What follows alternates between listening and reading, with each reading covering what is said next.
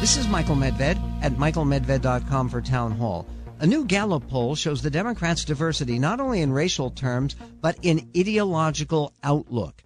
The GOP remains overwhelmingly conservative, with 73% describing themselves that way and only 4% identifying as liberals.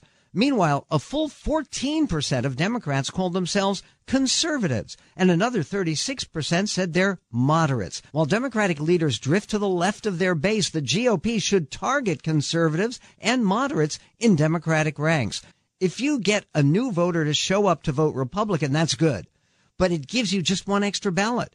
If you convert a Democrat to your cause, you not only bag a new vote for your side, but simultaneously take a ballot from the other side. That's the right formula for decisive Republican victory. I'm Michael Medved.